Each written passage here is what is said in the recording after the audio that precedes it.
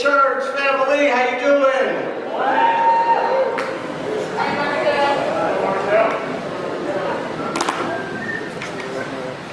And as mentioned earlier, my name is Marcel Hall. It's an honor to be able to speak God's Word this morning. And it was so encouraging to see a new campus student, new member of the church family here. And she proves that what Gabe said earlier is correct, that we do not all have the same interests. She said she was a Dodgers and Raiders fan.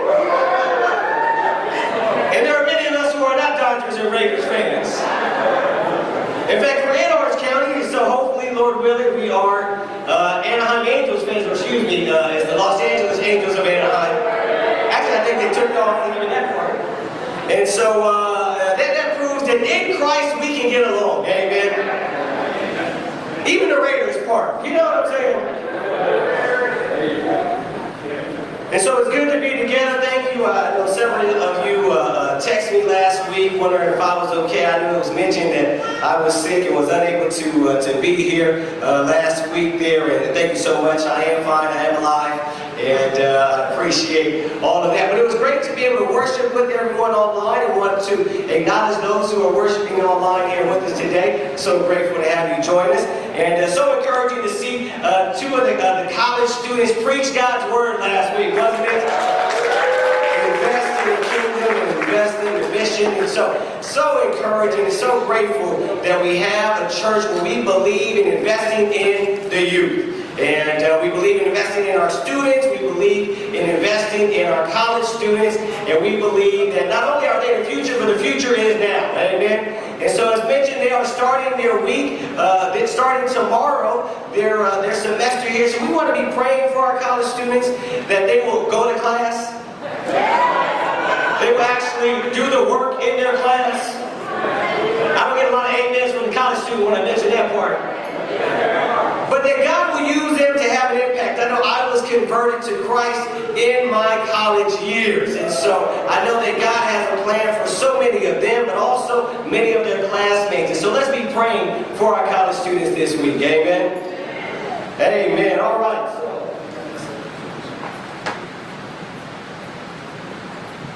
So I want to do a little word association game right now. Is that okay? Can we do that? Yeah. All right. So here's how it's going to work here. Basically, I want you to share. You can share out loud. You can also share with the person right next to you. What's the first thing that comes to mind as you see these words? All right? You guys with me here? All right, so here we go. First one, summer. Vacation. Some people think hot. Okay? All right, fun, beach, whatever it is. Okay? All right, next one here, hope. What was that? We got some laughs over here. What did somebody say? Worldwide. Wow, look at you guys. Those who don't know, we have a non-profit organization called Hope Worldwide. So there you go. All right. All right, here we go. Another one here. Homework. That one didn't seem to be as encouraging as the last two. So sorry. I know this is already discouraging some people.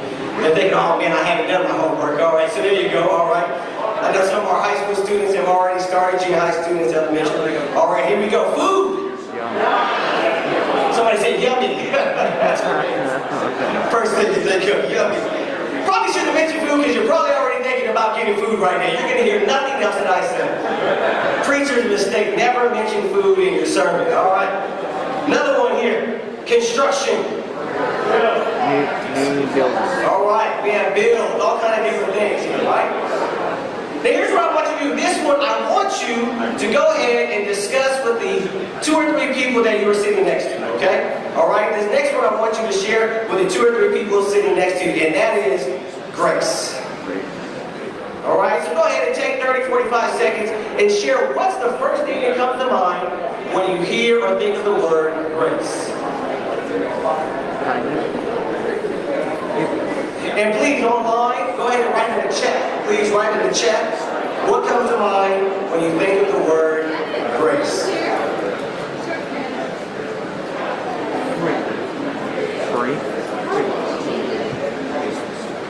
Okay. All right, let's get a couple people to share. What are some of the things that maybe either you said or your partner shared about grace? All right, so let's go ahead and get a couple people to share what came to mind when you think of the word grace. Yes. Clean slate.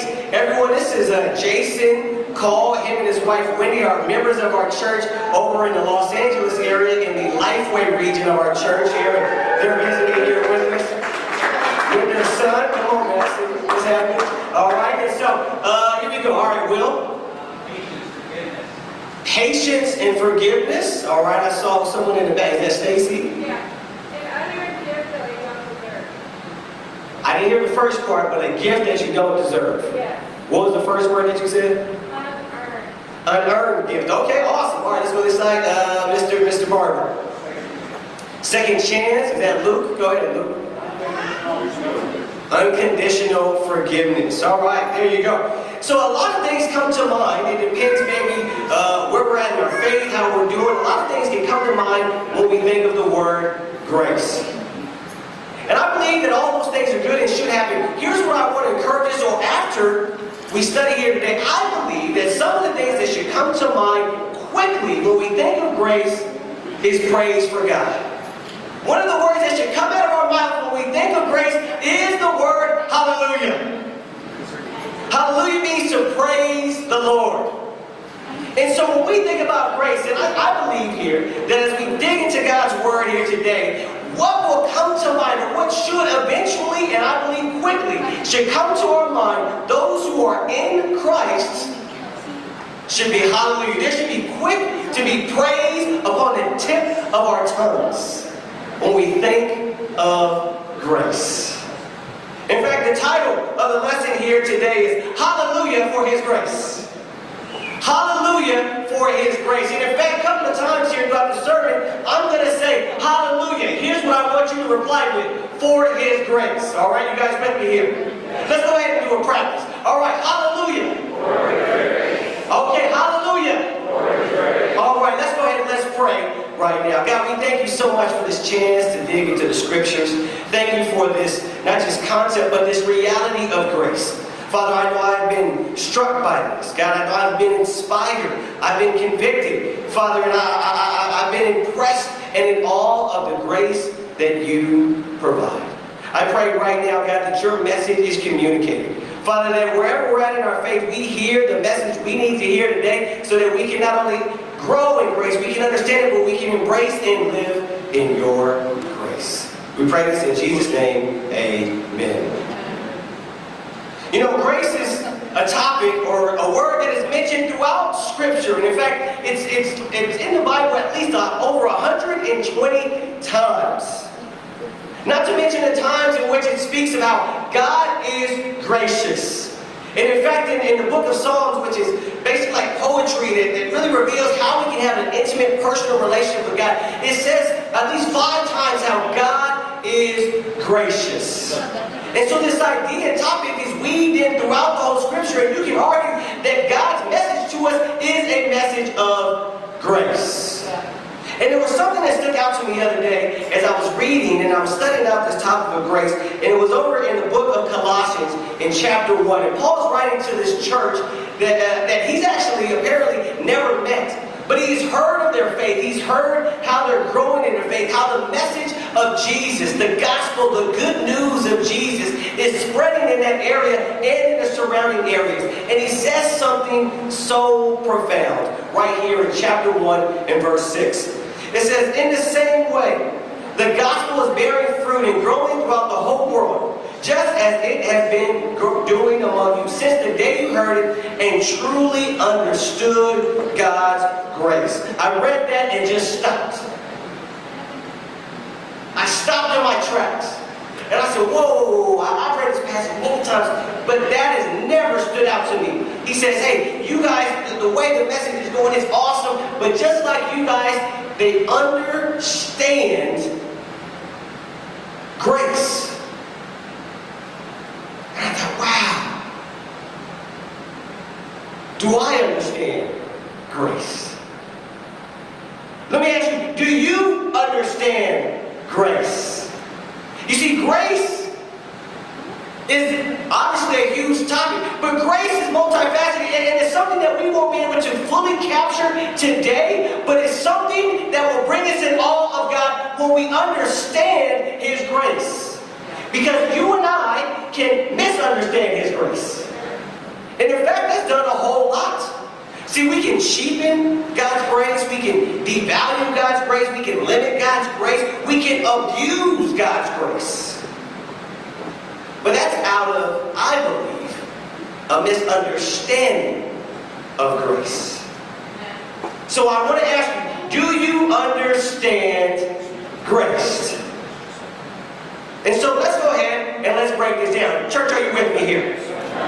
So what is grace? It's all the things that you guys mentioned. It's basically getting something you do not deserve. That's why many times it's talked about as a gift. Because you can't earn grace, because therefore that would negate grace. That means you earned it. That means it was done by your merits. And so some have described it as God's unmerited kindness, goodness, and favor. That's what grace is. It's Him giving and bestowing and generously sharing, though you did not earn and deserve it. And in fact, some have given it an acronym that is God's riches at Christ's expense. God's riches at Christ's expense. You see, we can enjoy, those of us who are in Christ, that's the key. Those of us who are in Christ, we can enjoy an intimate, eternal relationship with God because of what Christ did on the cross. So we enjoy the riches. We live in a world of spiritual blessings because of what Christ did in paying the price for you and me.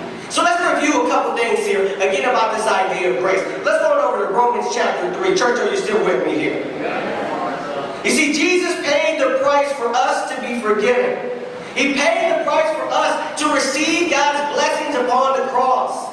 And every single one of us needs forgiveness and grace. In fact, this is what the scripture says. It says, for all have sinned. How many have sinned?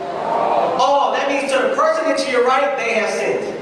And some of you are like, I know they sinned. They sinned about 30 minutes ago. But it says, all have sinned. You, your mama, your auntie, your cousin, all of them have sinned. My mama has sinned. You know your mama sinned. What about my grandma? You know your grandma has sinned. All have sinned. And then it says what? Falling short of the glory of God. So all have sinned and fallen short of the glory of God. And yet all are justified freely by His grace through the redemption that came by Christ Jesus. This scripture reveals that you and I can never ever be good enough to enter into the gates of heaven. You and I can never ever do enough good things and good deeds that God will say, you know what, you've earned this. We cannot do enough good deeds to replace all the bad deeds in our life to say, you know what, now I've canceled out all the bad because of all the good that I've done. You see, we've all fallen short of the glory of God. We have all missed the mark. Would you agree? You see, we've all fallen short. If we said, hey, in order to go to heaven, you have to touch the top of this ceiling, we're all in trouble, wouldn't we? Because not a soul in here can do that. So even though Kenny is 6'5" or whatever he is, and he jumps high, and he might jump higher than Derek. Video footage showed that Derek jumped higher than Kenny, right? So, sorry Kenny, I know that's a sore spot there, right? But anyhow, it doesn't matter how high each one of us gets, we will fall woefully short of touching the ceiling. So what do we need? We need some grace and some mercy, don't we?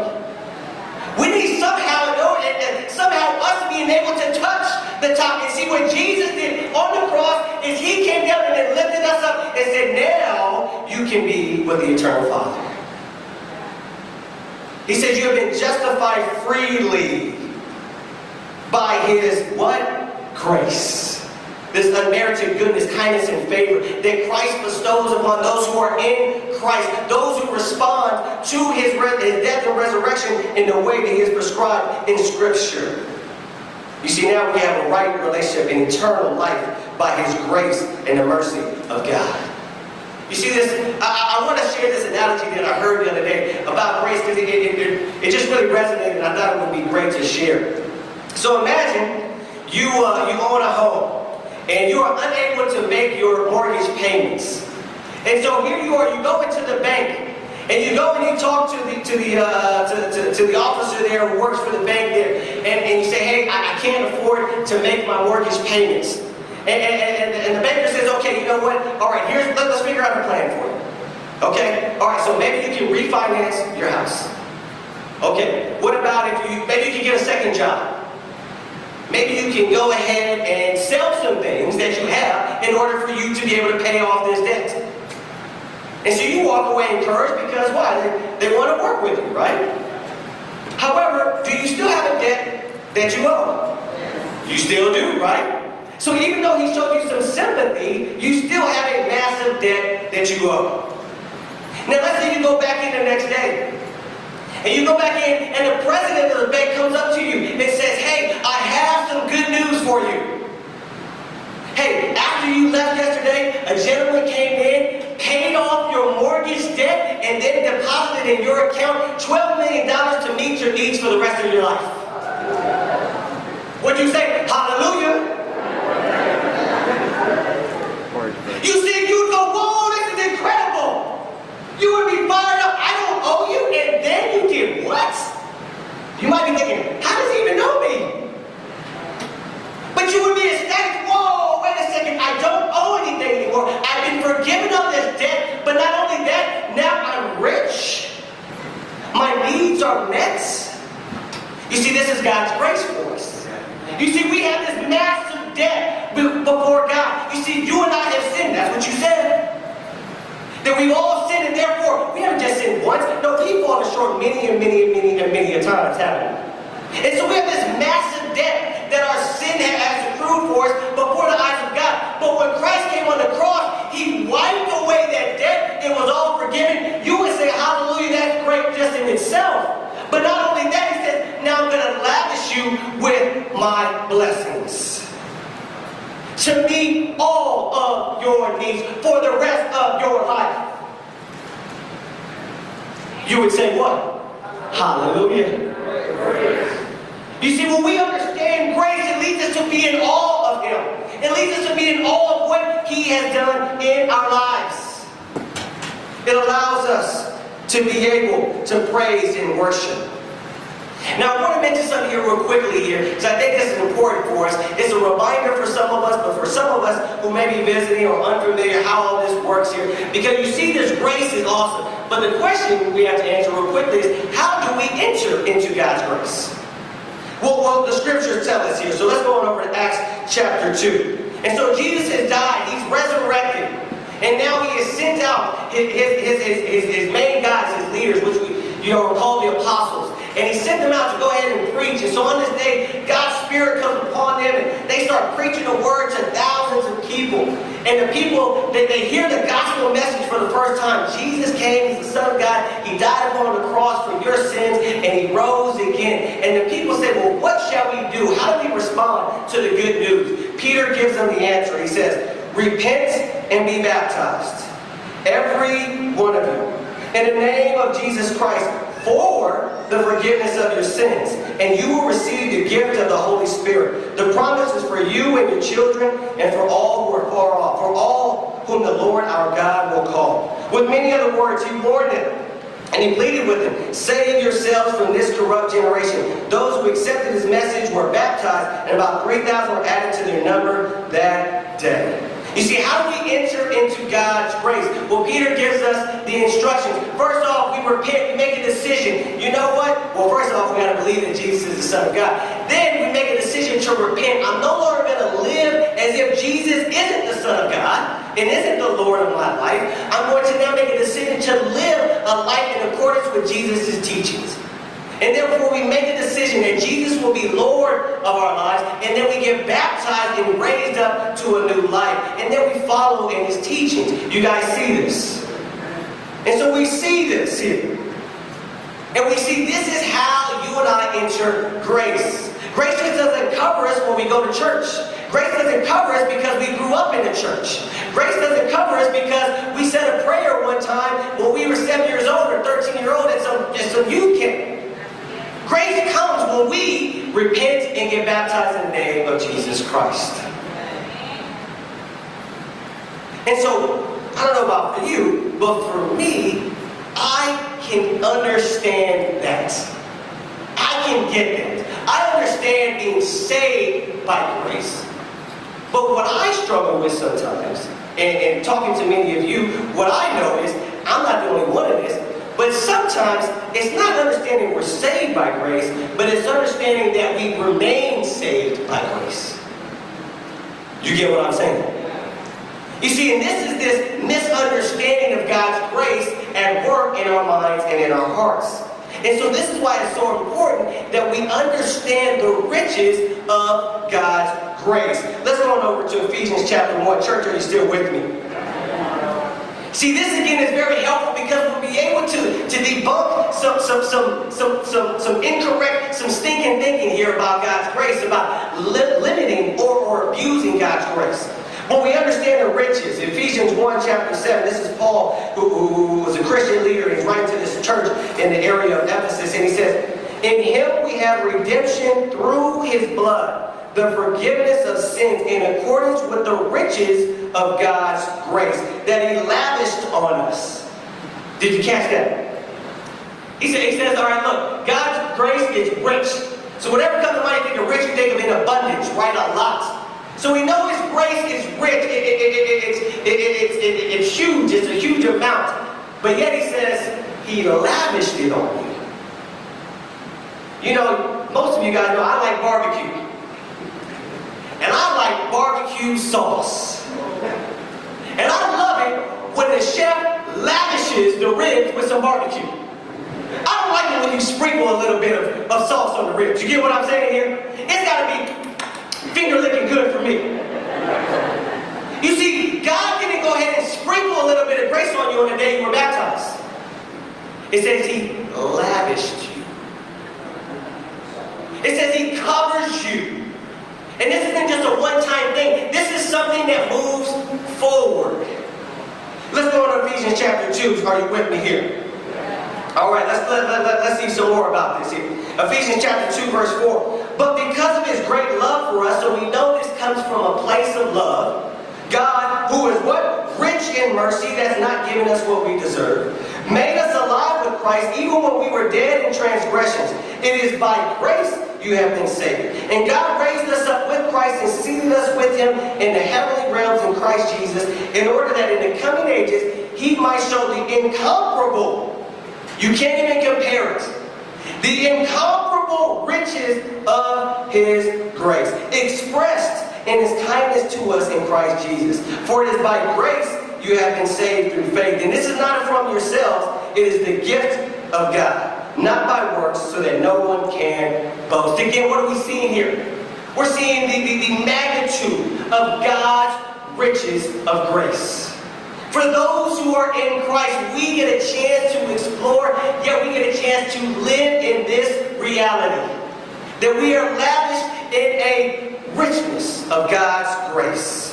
And then this scripture here in Hebrews chapter 10 stood out to me. We didn't have a chance to talk about everything that leads up to this verse here. But he's talking about Jesus here. And he says, and by that will we have been made holy through the sacrifice of the body of Jesus Christ once for all. Meaning Jesus doesn't have to keep going to the cross. So this sacrifice was once for all. So again, it applies not only for those who would enter God's grace, but those who would remain in God's grace.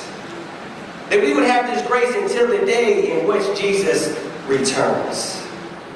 You see, in Christ, well, let's do this. Give me that.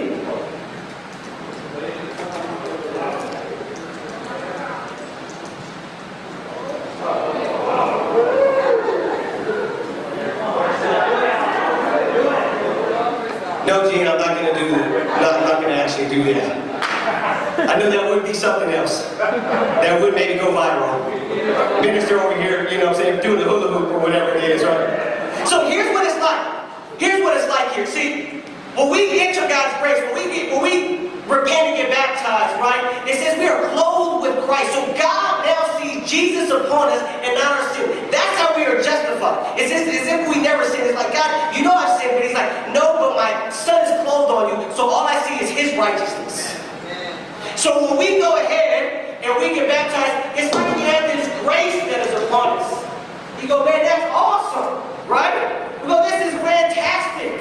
And then here's the thing, go, wow, man, look at this. I stand in God's grace. I'm good. But here's the problem with this, is that we tend to think, and this is good initially, but here's the problem for many of us is, what happens when we sin? Is some of us think, oh, I stumble, because the word sometimes that's used in Scripture talking about when we sin is stumbling, and we stumble and we step out of God's grace. We go, whoa, I've been messing up, and so I did something foolish, and so now I'm out of God's grace. Uh-oh. Now what do? Well, I better earn my way back into God's grace. I better do something. I better go ahead and read my Bible twice today. I better go ahead and pray on my knees this time, not just standing up. And so we think that God's grace, yeah, it's great initially, but it's limited. And we think, oh no, I messed up. Oh no, God doesn't love me anymore. What do I do? Maybe I'm lost. Maybe God's not going to forgive me anymore. Maybe that grace has been removed. Or maybe we've had a really bad week and we've just been making some poor choices. Yes, you're outside of God's will, but are you really outside of His grace? You see, God's grace isn't like that. In fact, it's a little more like that.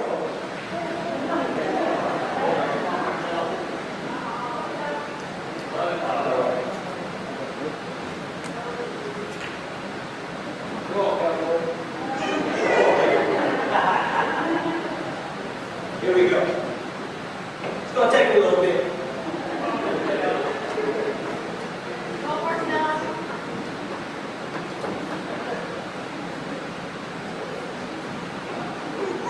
Well, I need help. That's great. I appreciate that.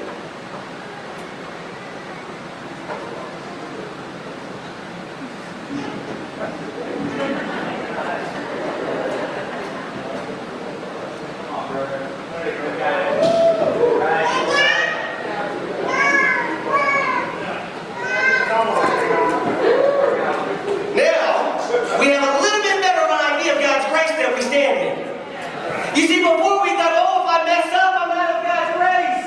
No, if I trip or I fall.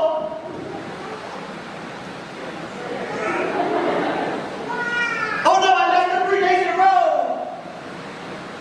Oh no, I'm not doing all that I could or should be. Maybe God doesn't. No. He does love me. He didn't sprinkle me with grace. He has me swimming in the ocean full of grace. We're not walking down a narrow path of grace. We're walking on a 91 freeway east and west combined grace. You see, God's grace is rich. It's it's massive. The magnitude you and I cannot fully comprehend because even this is limited. Now, yes, we can go ahead and choose to willfully disobey, and then we can decide on our own, I'm going to reject God's grace. Yes, we can do that.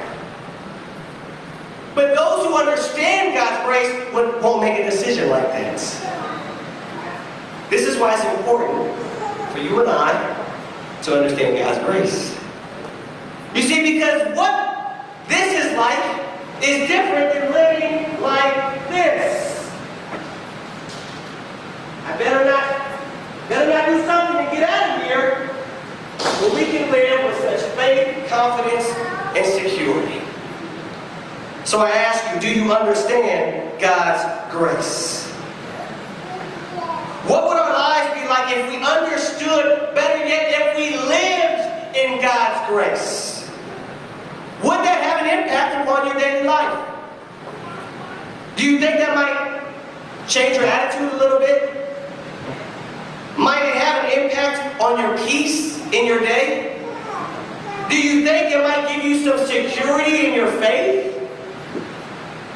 You see, we need to pray to understand grace more. And then most of all, we need to embrace and live in this reality. Church, are you with me here? And I will say this because there's another part of this misunderstanding of grace, and that's abusing grace.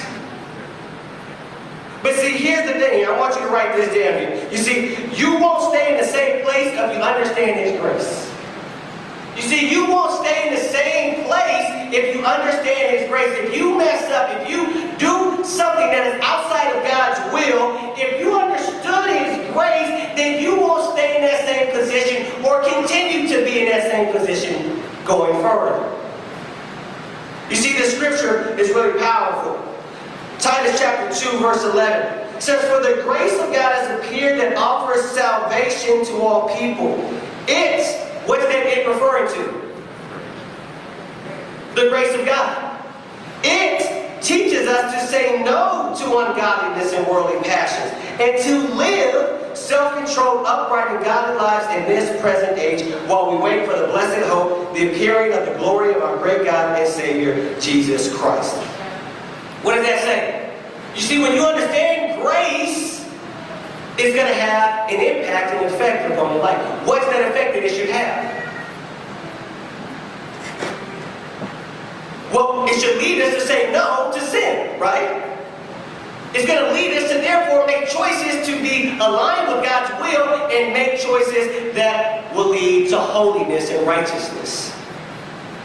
You see, when we understand God's grace, when we understand what we're swimming in, what we're walking in, when we do something outside of God's will, outside of the character of Christ, we won't just go, I'm saying my grace is all good, I don't got to do a thing. No, we'll be inspired to repent. We'll be inspired to do something different. You see, let's say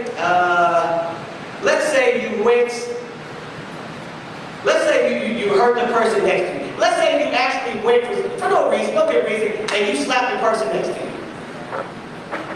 Now some of y'all are like, man, I'm glad he gave me that chance to do that right now. But let's say you slapped him, right? And then you said something mean to them. But then the person came back after, and you guys were able to talk, and they forgave you. How would you feel? You feel good. Thank you for forgiving.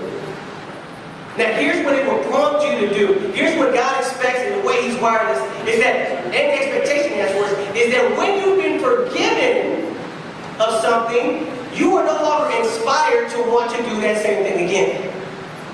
So for example, if you went and you were forgiven of this atrocity you did to your neighbor there, you wouldn't go, I'm going to do it again tomorrow so he can forgive me again.